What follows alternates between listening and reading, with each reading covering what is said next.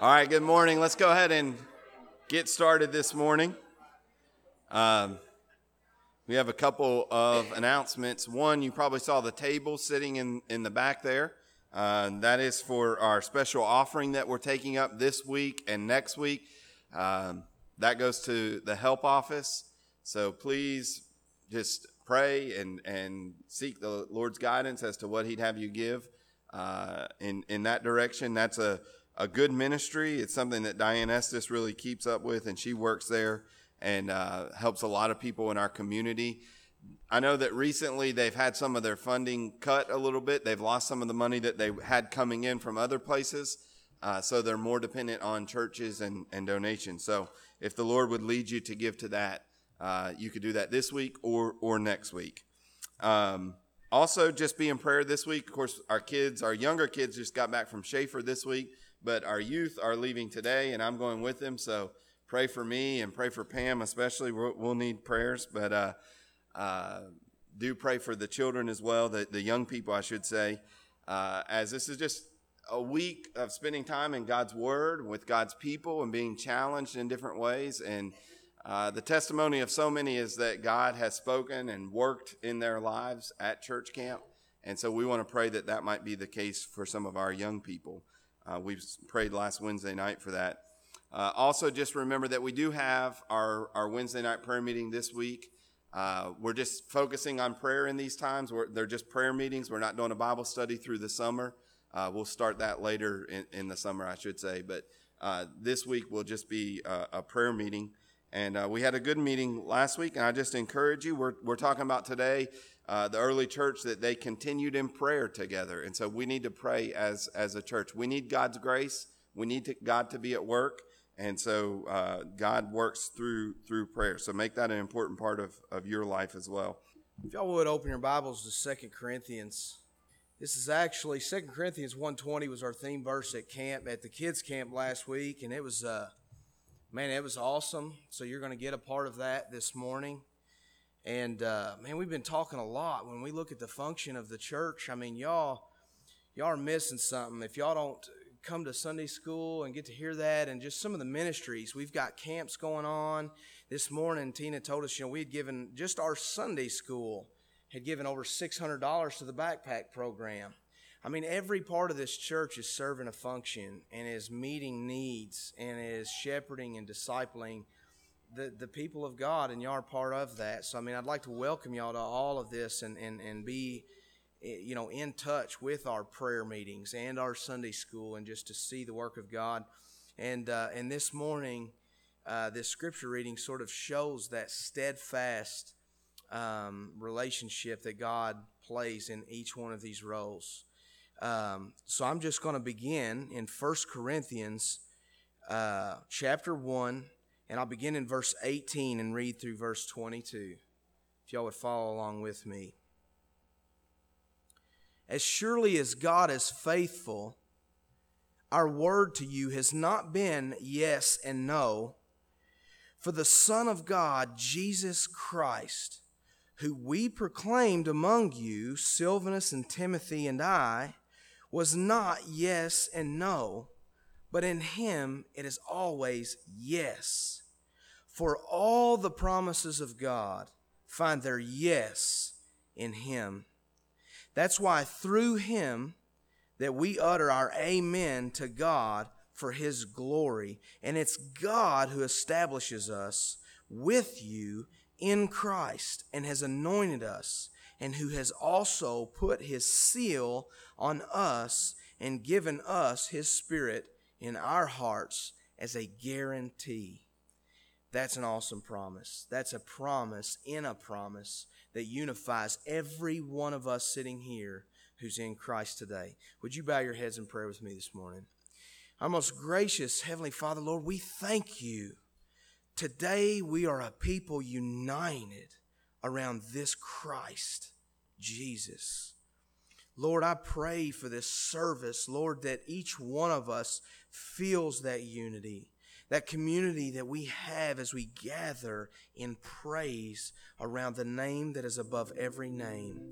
Lord, as we come and submit in tithe and offering to the ministries throughout this church. Father, as we gather in prayer over the many services that happen in camp and the needs of the church, the prayers of over the sick, the needy, over those who are anxious. Father, as we gather together, finding the yes in all of your promises as preached faithfully from your word to us. Lord, we ask your blessing in all of this. Lord, that we would see the yes this morning that's in Christ Jesus. And Lord, I also pray if anyone has never seen this, has never experienced this yes, has never known the many promises of God that are all fulfilled in Jesus Christ, Lord, I pray that you open their heart this morning. Lord, that they see the faithfulness distributed in your people here this morning. Lord, they could not resist the grace of God displayed through Christ in his church. I ask this in the name of Jesus Christ. Amen. The Apostles' Creed says that we believe in God the Father Almighty, maker of heaven and earth. Certainly God is the Father of all creation in the general sense, but we come to experience and know the fatherhood of God through the gospel of Jesus Christ. It's through the gospel of Jesus Christ that we are adopted and we are made sons and daughters in that unique and special way. And I hope all of you have experienced that and know that God is indeed your Father. Let's pray. Lord, we come to you, our Father in heaven. We do pray, Lord, that your name would be hallowed. We pray, Lord, that your kingdom would come, that your will would be done on earth as it is in heaven. We pray, Lord, that as we give this offering this morning, that this would be a means of bringing about and accomplishing that purpose. We pray that your name would be hallowed. So we pray, Lord, that as we give, that this money would be used to sustain the ministry of this church, and that it would be given as well to the missionaries that we support, so that people all around the world would come to know you as their Father, that people all around this world would come to hallow, to reverence your holy name. We pray, Lord, that you would help us to be generous givers. Lord, help us to keep the end and the purpose in mind why we're giving, and as a result, Lord, to give generously and to do it with joyous hearts. Lord, we know that you don't like when people give in a grudging way. So we just pray that you would work in our hearts in that way. Bless us today, we pray in Christ's name. Amen. All right, take your Bibles this morning. Turn to Acts chapter 2. We're going to be in Acts 2:42. After you get there, if you would, just take a second and let's stand up. And I want to encourage you. We're going to have a little time of greeting here, but I just want to encourage you, don't just greet people that you know and that you always talk to, but just take a minute and talk to somebody that you don't usually talk to, maybe somebody that you don't already know. So let's take a minute and do that. All right, we're going to go ahead and come back to order now. All right, Acts chapter 2. And children can be dismissed. If they didn't get out before now, they can be dismissed at this time. Acts chapter 2, verse 42. And they devoted themselves, this is the early church under the leadership of the apostles, they devoted themselves to the apostles' teaching and the fellowship, to the breaking of bread and the prayers, and all came upon every soul, and many wonders and signs were being done through the apostles. And all who believed were together and had all things in common, and they were selling their possessions and belongings and distributing the proceeds to all as any had need, and day by day attending the temple together and breaking bread in their homes. They received their food with glad and generous hearts, praising God and having favor with all the people. And the Lord added to their number day by day those who were being saved. And our mission statement, which we are trying to really just make a vital part of our lives here as a community of believers, as a church, but our mission statement is that we exist to glorify God by growing disciples of Jesus Christ in community. And, you stop and you really think about that.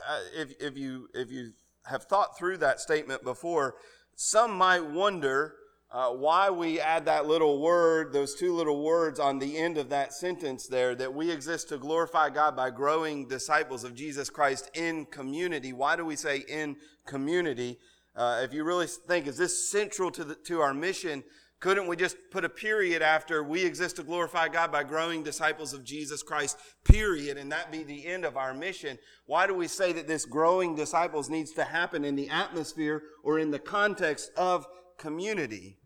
Well, the answer to this question is not found in human wisdom. This is not something that church strategists have come up with. This is not something that we've decided to do in response to polls that we've taken or what other churches, leading churches in our denomination are doing. That's not the goal of this. This isn't something that Jared and Vance and myself just sat down and we came up with something that sounded good and sounded trendy to us. When we say, or the reason we say that we exist to grow disciples of Jesus Christ in community is because when we look to the New Testament and we look to the early church in the book of Acts and we look to the letters written by the apostles, when we look at the New Testament church in the Bible, we see community happening. We see fellowship happening. And that is precisely why we have included that. The early church, under the leadership of the apostles, I believe provides a pattern for us. You see, we're not at liberty just to design the church however we want to have the programs and the purpose that we want to have. When we seek to see what is the mission of the church, what is the purpose, we better be going to the Word of God and specifically to the New Testament to find what is our purpose here.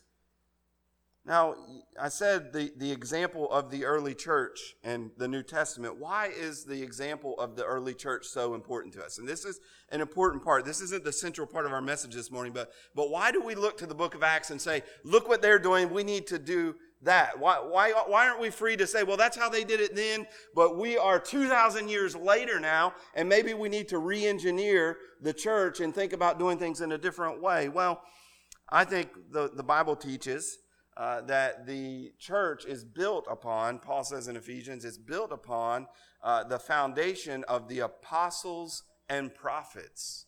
Our church, what we believe, the way that we even go about having church, so to speak, is built on the teaching and the example of the apostles. Why is that the case? Well, that is the case because Jesus himself, who we are Christians, we follow Jesus Christ, taught those first apostles and gave them instructions. And not only did he instruct them in a unique and a special way for 3.5 years, but he also promised that after he was resurrected and after he ascended back into heaven, he would send the Holy Spirit that would do something unique in their lives. The Holy Spirit, he said, would lead them and guide them into all truth.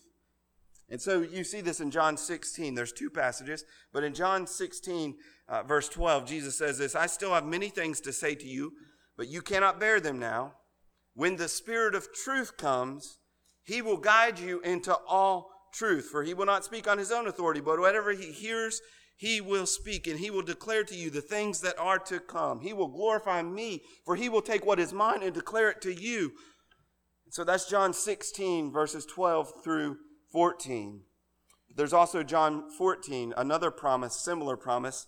Jesus says, these things I have spoken to you while I am with you. I'm here right now. In my earthly ministry, I've spoken these things. I've taught you. But the Helper, the Holy Spirit, whom the Father will send in my name, he will teach you all things. And listen to this, and bring to your remembrance all that I have said to you.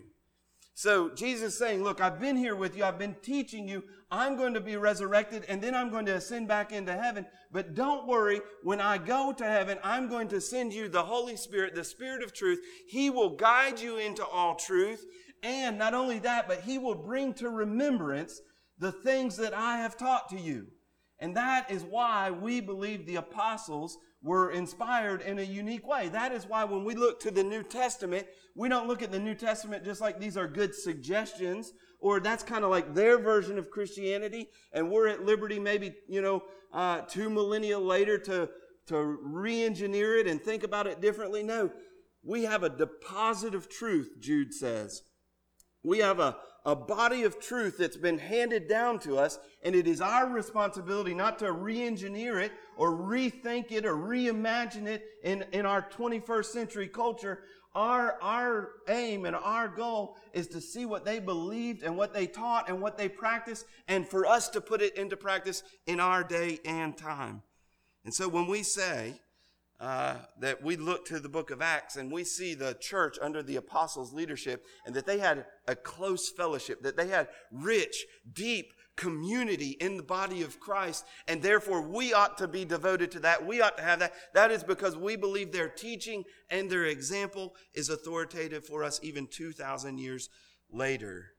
And so each point of our mission statement has real purpose, and it comes directly from the Word of God. We are here, our purpose is to glorify God. That's the ultimate purpose. That's why you are here. That's the purpose of every believer's life, is that we exist to glorify God. How do we do that? What is the means of accomplishing that? Well, the ultimate and the primary way that we do that is by making disciples of Jesus Christ, leading people to know Christ, to experience Him, to experience salvation through Him, and then to grow in their Christian faith.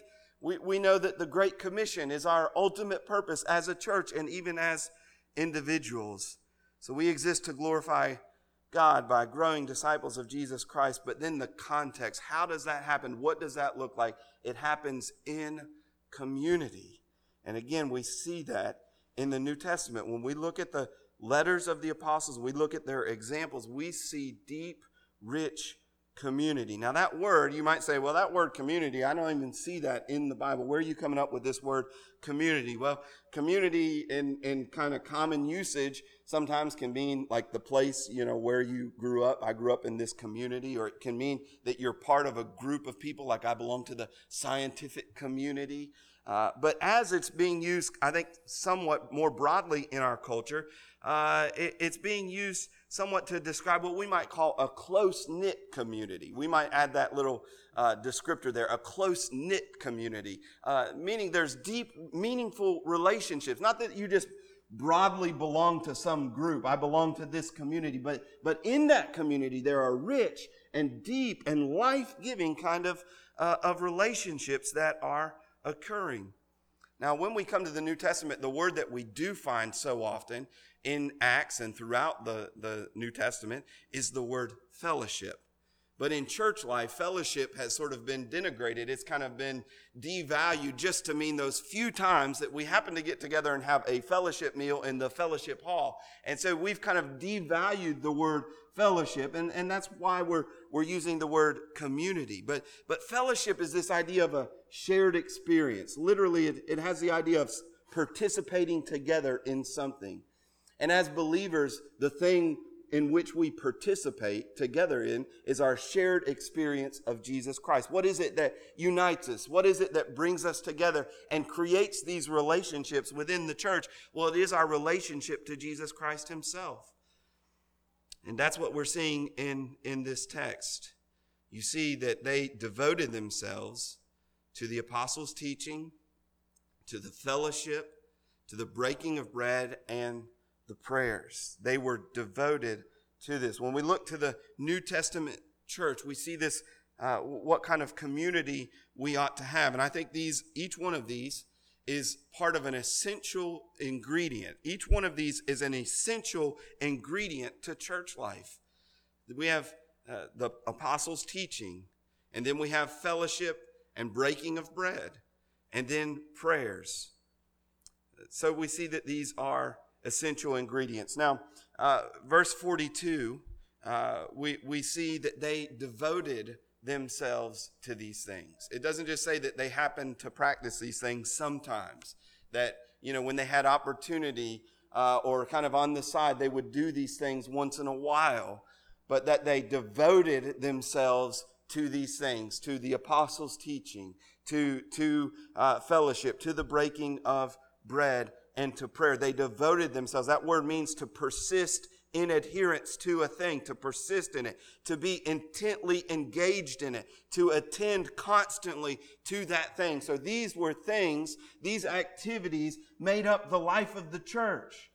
And here again is where I'm saying, like, we don't have the freedom as a church just to say, well, what do we want to give our time to? What do we want to give our money and our resources to? What do we want to do? Let's just recreate everything. Let's reimagine what would work in our community. Certainly there are unique applications of these things in different areas and different cultures, but here are the essential building blocks of the life of the church. This is what we are to be doing. This is what we are to be devoted to in the New Testament church. To, first of all, the apostles' teaching and doctrine. The New Testament church was devoted to doctrine. Now, again, in our day and time, people say, I don't like doctrine. I don't like teaching. I don't want to be devoted to that. It doesn't really matter what you believe or what I believe. Let's just get together and we just have love for one another and forget about doctrine, forget about teaching. But the early church was devoted, and not just to any teaching, but they were devoted to the teaching or the doctrine of the apostles. And again, I won't rehash all of that, but the teaching of the apostles was so important because they had divine inspiration given to them by the Holy Spirit, who was sent from Jesus Christ to lead them into all truth and to bring to remembrance all that Jesus had taught them during his earthly ministry. And so Jude 1 verse 3 says this, Beloved, although I was very eager to write to you about our common salvation, I found it necessary to write appealing to you to contend for the faith that was once for all delivered to the saints.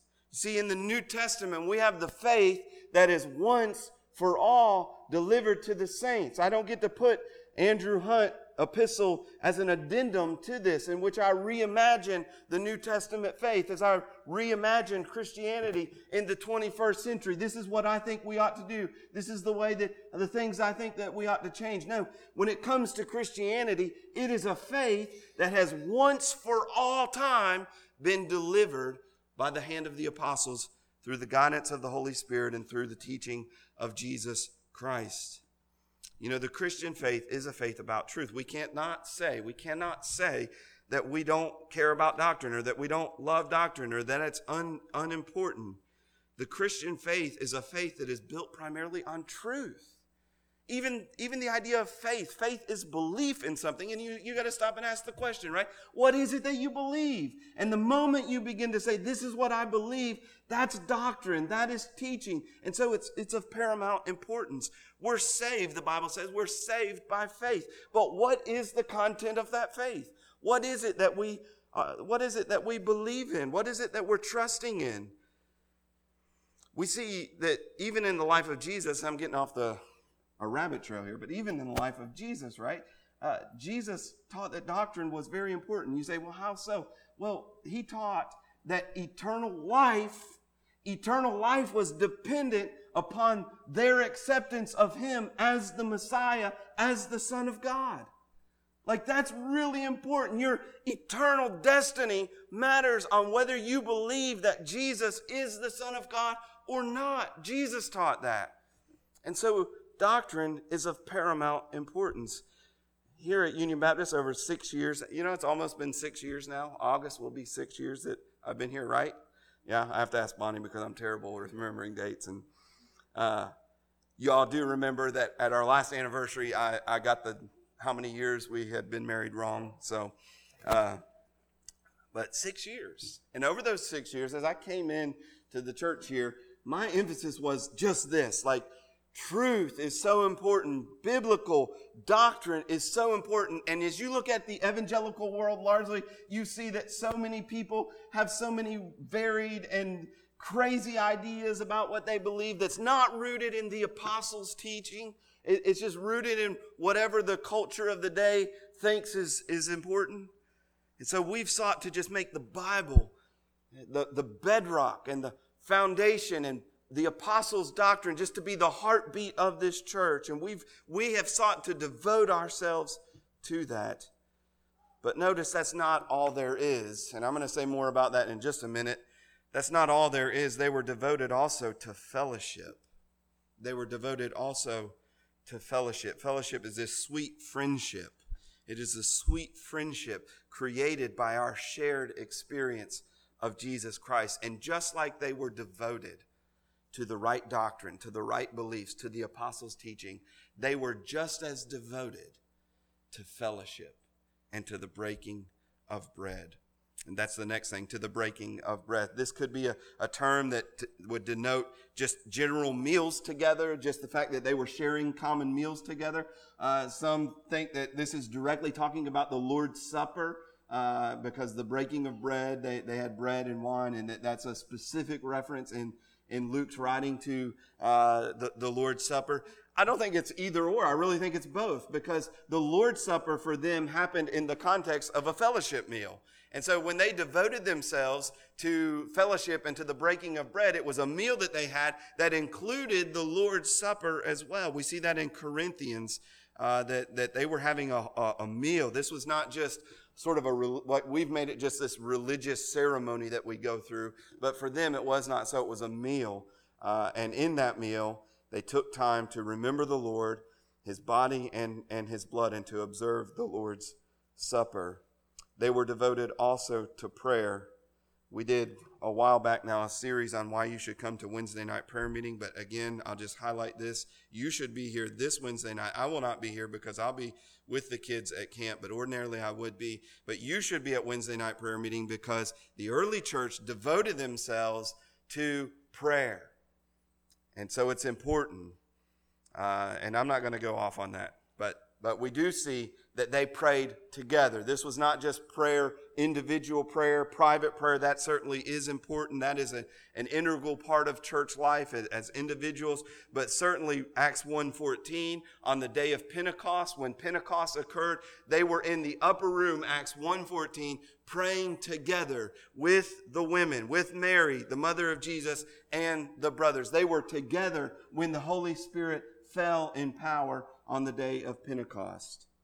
They were praying. They prayed together when Peter was put in jail and they didn't know what was going to happen. Is Peter going to be crucified like Jesus was? But Peter, they prayed earnestly for him. Acts 12 verse 5. So Peter was kept in prison, but earnest prayer for him was made to God by the church. And we know that they were together because Peter, the Lord answers their prayer and frees Peter from prison, from the jail cell. And he goes where they're meeting for this prayer meeting and he starts knocking on the door and somebody's like, they're interrupting our prayer. Somebody go get the door. And it's Peter that they've been praying would be delivered from jail. That would be quite a prayer meeting. And maybe if we were more attentive to prayer in the life of this church, maybe we would see great acts of God like that. Great acts of God like occurred on the day of Pentecost. So these things are what are essential to the life of the church. What should we be doing as a church? Well, we should be devoting ourselves to the teaching of the apostles about who Jesus was, what it means to be saved, all of those things. We should devote ourselves to the apostles' teaching. We should devote ourselves to this fellowship, which includes even meals and the Lord's Supper, and we should devote ourselves to prayer.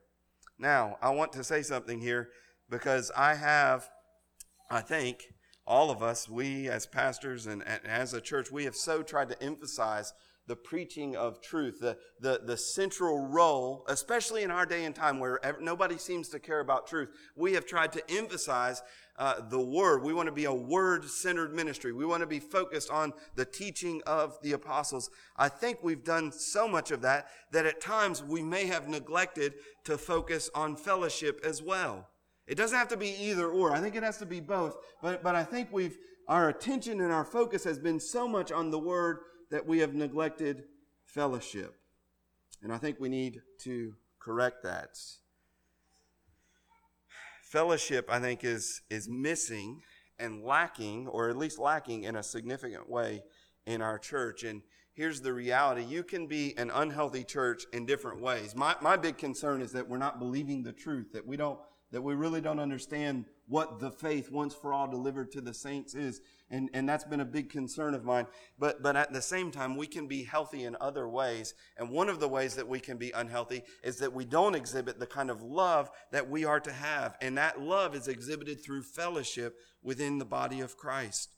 Paul says in 1 Corinthians that even if I have all knowledge, like we could have all of our doctrine right, church. We could believe everything precisely right. We could get Pam even to believe in an all-millennial view of the second coming, and everybody would be right then, and we would all be good. And that's kind of an inside joke there, but we could get all that worked out and have all of the details. But Paul says, even if I have all knowledge, but if I have not love, I am nothing. Church, we can have all the right doctrinal statements. If we don't have love that's exhibited through a close fellowship, a community of believers, we're nothing. We are nothing. In the book of Revelation, the church is warned that the Lord will come and remove his presence from that church, not because they don't know the truth or because they've started teaching some heretical view, but because they have left the love that they had at first. So we want to correct this imbalance. And I hope you know, and I hope, we do different sermon series at different times and different phases of the life of the church. But this series that we're in right now, I don't want this just to be a phase. I don't want this just to be a 6 or 8 week sermon series and we move on and we forget about the importance of fellowship. By God's grace, I'm not going to allow us to do that. I'm going to continue to bring, and Jared and Vance will continue to bring this before you as a people, because I think we are not the church that we ought to be precisely at this point. So we as a church want to be a church that, like the early church, is devoted to biblical fellowship. Now, let's look at some characteristics of this fellowship or this community that the early church had. Community or fellowship, really, in a word, is family-like. It is family-like. In the New Testament, the most often word that is used to describe believers in Jesus Christ as brother or brother and sister, that's the most common word. One person said this is a lengthy quote, but I want to read from it because I think it's insightful. It says, the reality of our brotherly and sisterly relationship super saturates the New Testament. Although the New Testament writers use different images to describe the nature of the church, like the body or the bride, the temple, the flock, the most frequent is the family, particularly the fraternal aspect of the family, brethren. The first Christians always referred to one another as brother or sister. The terms brother, brethren, brother, or sister occur some 250 times throughout the New Testament. He goes on to say this: the reason for this preference for the family aspect of the church is obvious. Only the most intimate of human relationships can begin to express the love, closeness, privileges, and new relationships that exist between God and man and man because of Christ's incarnation and death. In many practical ways, the local church in the New Testament shows itself to be a close-knit family of brothers and sisters. And I think this idea of being brothers and sisters, this idea of being a close-knit family, is really what we want to be. When his brothers and sisters come and get him as he's teaching, and they say, look, your mother and your brother and sisters are here. And Jesus looks around at the people who are listening to his teaching, and it says this in Matthew 12:49, stretching out his hand toward his disciples, he said, here are my mother and my brother. For whoever does the will of my Father in heaven is my brother and sister and mother.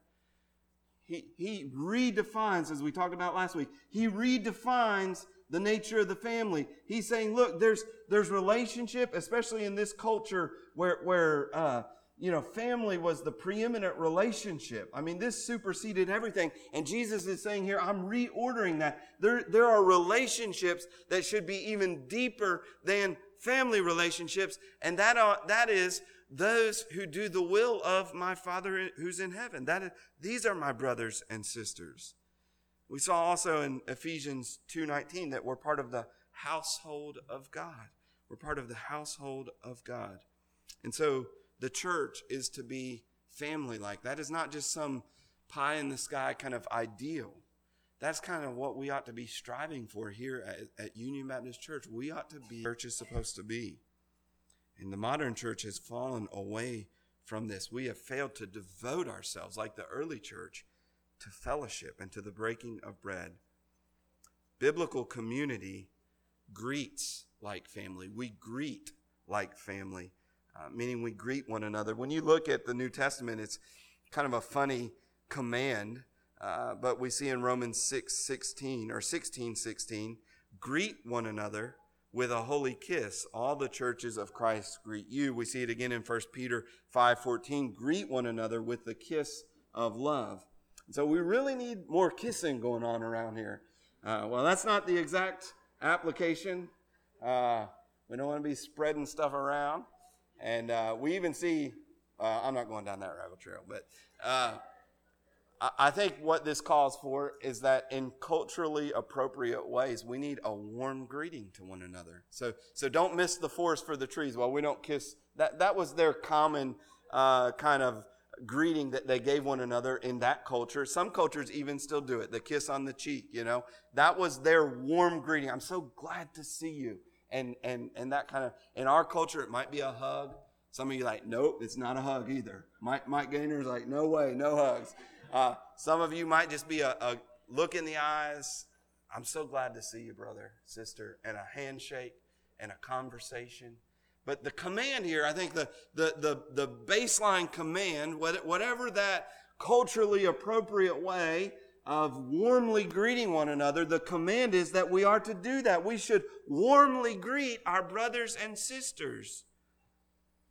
And I think maybe you don't have those warm feelings for one another. You say, well, I can't really be fake. I can't, but you know, oftentimes our actions or our actions change our attitude. When we do what we're supposed to do, our attitude follows. When we begin to greet people warmly, even people that we don't know so well, and we're making sure that we're talking to people and we're looking at them in the eyes and greeting them with a warm greeting, sometimes the feelings come from that as we begin to engage one another in conversation.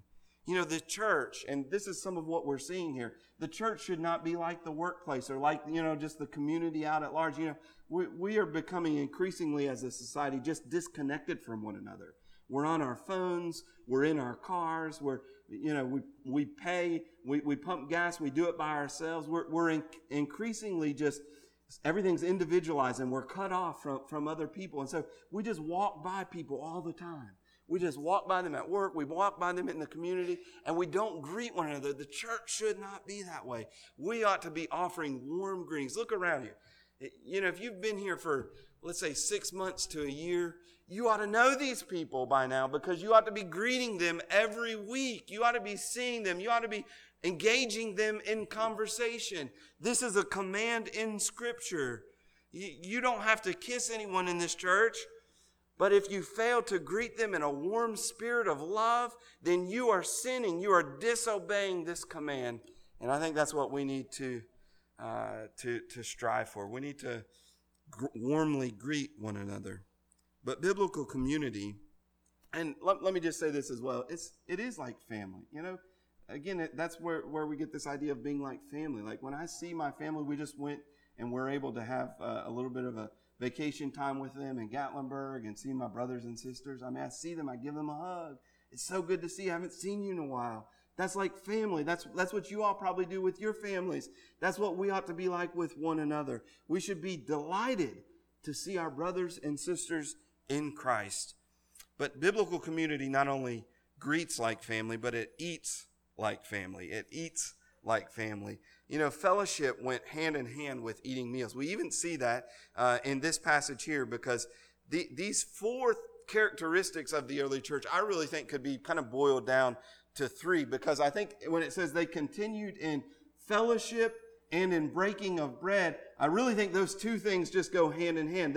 They're one and the same. They go hand in hand. Fellowship goes with breaking of bread. And I think that's what we see. Acts 20, verse 11, we see that all the time the early church was eating together. They were eating meals together.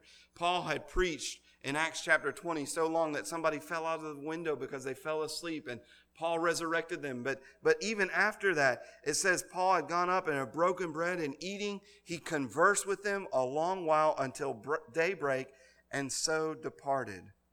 These meals, these fellowship meals, this breaking of bread, that happened in homes. They didn't have a church building. It says that they would go to the temple. There were certain religious things that they would go for prayer at the temple. But so many of their meetings were meals that they had in people's homes. And they devoted themselves to that.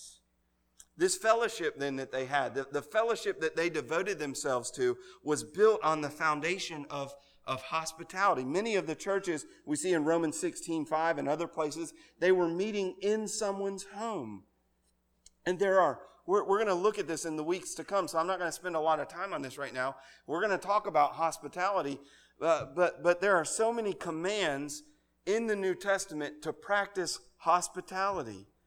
Even pastors, one of the qualifications to be a pastor, it says that he must be hospitable. And so we as a church need to practice hospitality, because it's only in that context. It's only in the context of hospitality and meeting together to break bread together and to share meals together. It's only in that context that real fellowship's going to happen. It's only in that context that this kind of family-like community is going to be built. Alexander Strauch said this. He said, unless we open the doors of our homes to one another, the reality of the local church as a close-knit family of loving brothers and sisters is only a theory. And I would echo that this morning. We can talk about this. I can preach for the next 20 years about community and fellowship and the family-like kind of atmosphere that we ought to have as a New Testament church. I can do that all day long.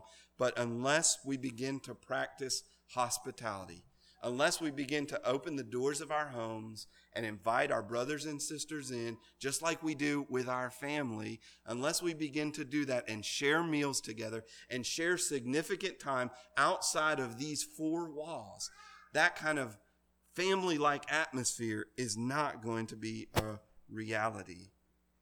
And so, biblical community eats like family. And then one final thing this morning, biblical community shares like family. We see this in verses 44 and 45 of our text here, which I am no longer in for some reason. So let me turn back there. Acts chapter 2.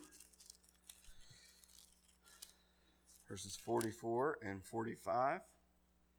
And all who believed were together and had all things in common, and they were selling their possessions and belongings and distributing the proceeds to all as any had need. Now, I've heard so many preachers get up and say, now, we know that the early church did this, but we don't have to do that. And I would agree in a sense that there is a certain application to that. But again, just like the kiss that we're commanded to give, I think there's a principle behind that. Are we all directly commanded to sell all of our possessions and to give them away? Well, maybe, but I think the principle that lies behind this example is that we're so close as a family that when we see somebody in need, we do what we need to do in order to help meet that need. Some of you have children who are grown, and you may not have done it with a willing spirit, or you may not have done it with a great deal of joy in your heart, but you've shelled out a lot of money for them in different ways and at different times, getting them out of different jams because you love them. They're your children. They're your family. And so you help them. And that's what we see in this New Testament church, is that their relationships were so strong that they saw people in need. They're willing to sell their junk. They didn't have to have storage units and build bigger garages, right? They sold their stuff so that they could give to the needs. It wasn't just selling it so they could live a communal lifestyle. That's not what's going on here. This was not some kind of communal lifestyle. But they were selling their stuff because this brother doesn't have enough to eat this week. His crop didn't come in. There was a problem here. And so I'm going to sell this extra that I have so that I can help meet this brother or this sister's need. And that's, I think this is something that we ought to do as well. This is not something that is just an example that's like, oh yeah, I'm glad we don't have to do that anymore. I think that we ought to be so close that we ought to love one another so deeply that as we see brothers and sisters in need, we act to meet that. And sometimes that requires us giving up things that we wouldn't otherwise give up. But we see this in Romans 12:13, contribute to the needs of the saints. There's a command. Contribute to the needs of the saints. If you see a brother or sister, that command tells you to contribute to their need. Acts chapter 6, we see that they're giving a daily distribution of food to widows who are in need. And so I think that's what we are called to as well. These are some of the contours, some of the definition to the kind of community that we're talking about. This is what we want to strive for, this fellowship, this closeness, this family-like relationship within the body of Christ that is so near and dear, that we're eating together, we're sharing together as any have needs. We're opening our doors to one another. And I want to continue to pray, and I'm going to continue to press us in this direction. And I pray that the Spirit of God would make this a reality in our church. Pray with me. Our Heavenly Father, we come to you this morning, and we do ask, Lord, that you would help us be devoted to fellowship. Lord, we've tried to be faithful to come once again and to renew our devotion over the past several years to your word, and to faithfully uphold the teaching of the apostles, to devote ourselves to that, Lord. But we've seen now an area that we have been neglectful in, and we are not loving one another as we ought. We are not, as Jesus said, known by our love for one another. We're not practicing hospitality. We're not contributing to the needs as we see them. We're not the kind of community that we ought to be. And I pray, Lord, that you would grant that Union Baptist Church would begin to reflect this biblical pattern that we find. I pray that you bring conviction on each one of us where our thoughts go immediately to our selfish desires and protecting what's ours and our family and our time. Lord, I pray that you just bring conviction in all of those areas, and that you would work in such a way that you would just make us glad and generous participants in this kind of community. We pray it in Christ's name. Amen.